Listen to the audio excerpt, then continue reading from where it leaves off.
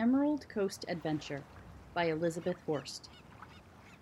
I was so excited it was finally beach day. My dad had promised us that we would visit the Emerald Coast as soon as he had a day off. Now Dad, Susie, and I were almost to Destin, in our very own sunny Florida. My little sister and I stretched ourselves as tall as we could reach in our car seats as Dad drove over a huge bridge toward the seashore. Tommy, my sister interrupted my thoughts. What? I said, imagining that I was a captain on a huge fishing boat with a big hat and even bigger boots. Do you think we'll see a dolphin? Lots of them, I promised, thinking about my favorite marine wildlife book. And groupers, stingrays, jellyfish, and maybe even a shark. A shark, Susie said, sounding scared. Are you sure? Maybe just a little one, I reassured her, waiting in anticipation as Dad turned to smile at us. We're here, he said, giving us the signal that it was finally okay to unbuckle and get out of the car. It was a beautiful day in Destin.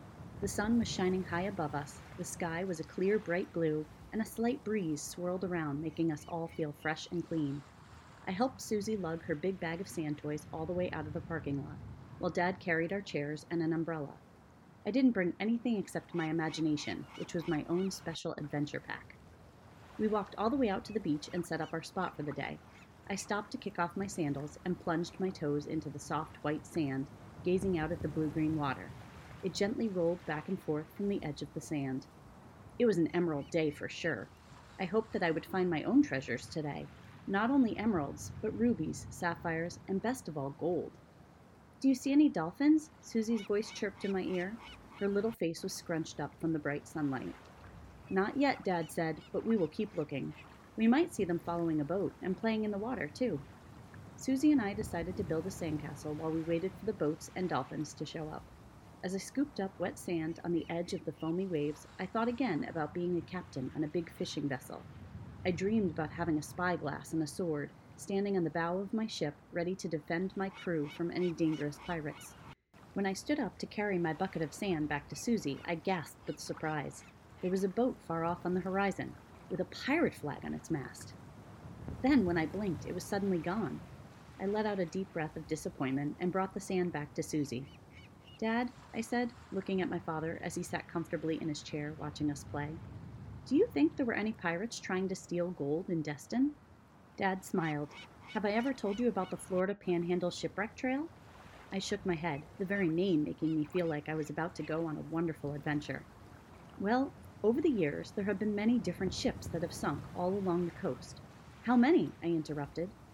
Well, I know of 20 for sure, but who knows? Dad added with a twinkle in his eye. Maybe you'll find more. Long ago, when a boat sank, everyone thought it was lost forever. But then scuba divers found a way to explore the wrecks. Now they have different trails underwater that anyone can follow. Wow, I said. I imagined putting on my own wetsuit and diving under the water with a cool mask and snorkel that blew out bubbles. Can I do that one day? We'll do it together. I was very excited to hear that. We'll find a ship that nobody has found before, a sunken treasure ship that pirates blew up, and we'll even find some gold. You never know, Dad replied, sitting back in his chair with a smile. You'll be rich, Susie piped in. And you will be a queen, I promised, making her giggle. I stood on the edge of the shore again, gazing out toward the ocean, thinking of all the ships that lay beneath the waves, just waiting to be discovered. A little sparkle caught the corner of my eye. I turned and saw an object glittering on the sand. Gold! I cried out and ran to pick it up. It was actually a shiny shell, not exactly gold, but it was still beautiful. I brought it back to my dad for him to inspect. That, my boy, is a jingle shell. Awesome find. I gave the shell to Susie, and she put it on the top of her best castle. Captain Tommy, go get me more gold, she commanded. Aye, aye, Queen Sue, I laughed and pretended to scuba dive into the ocean. I splashed around in the water, finding sparkling reefs all around me, where beautiful fish scattered in every direction. Then I imagined a shark was headed straight toward me, and I jumped out of the water and ran past a bunch of little birds, determined to find more treasure. Another flicker of gold appeared at my feet. This time my dad told me it was a piece of a conch shell, and Susie put it on the path leading up to her smallest castle.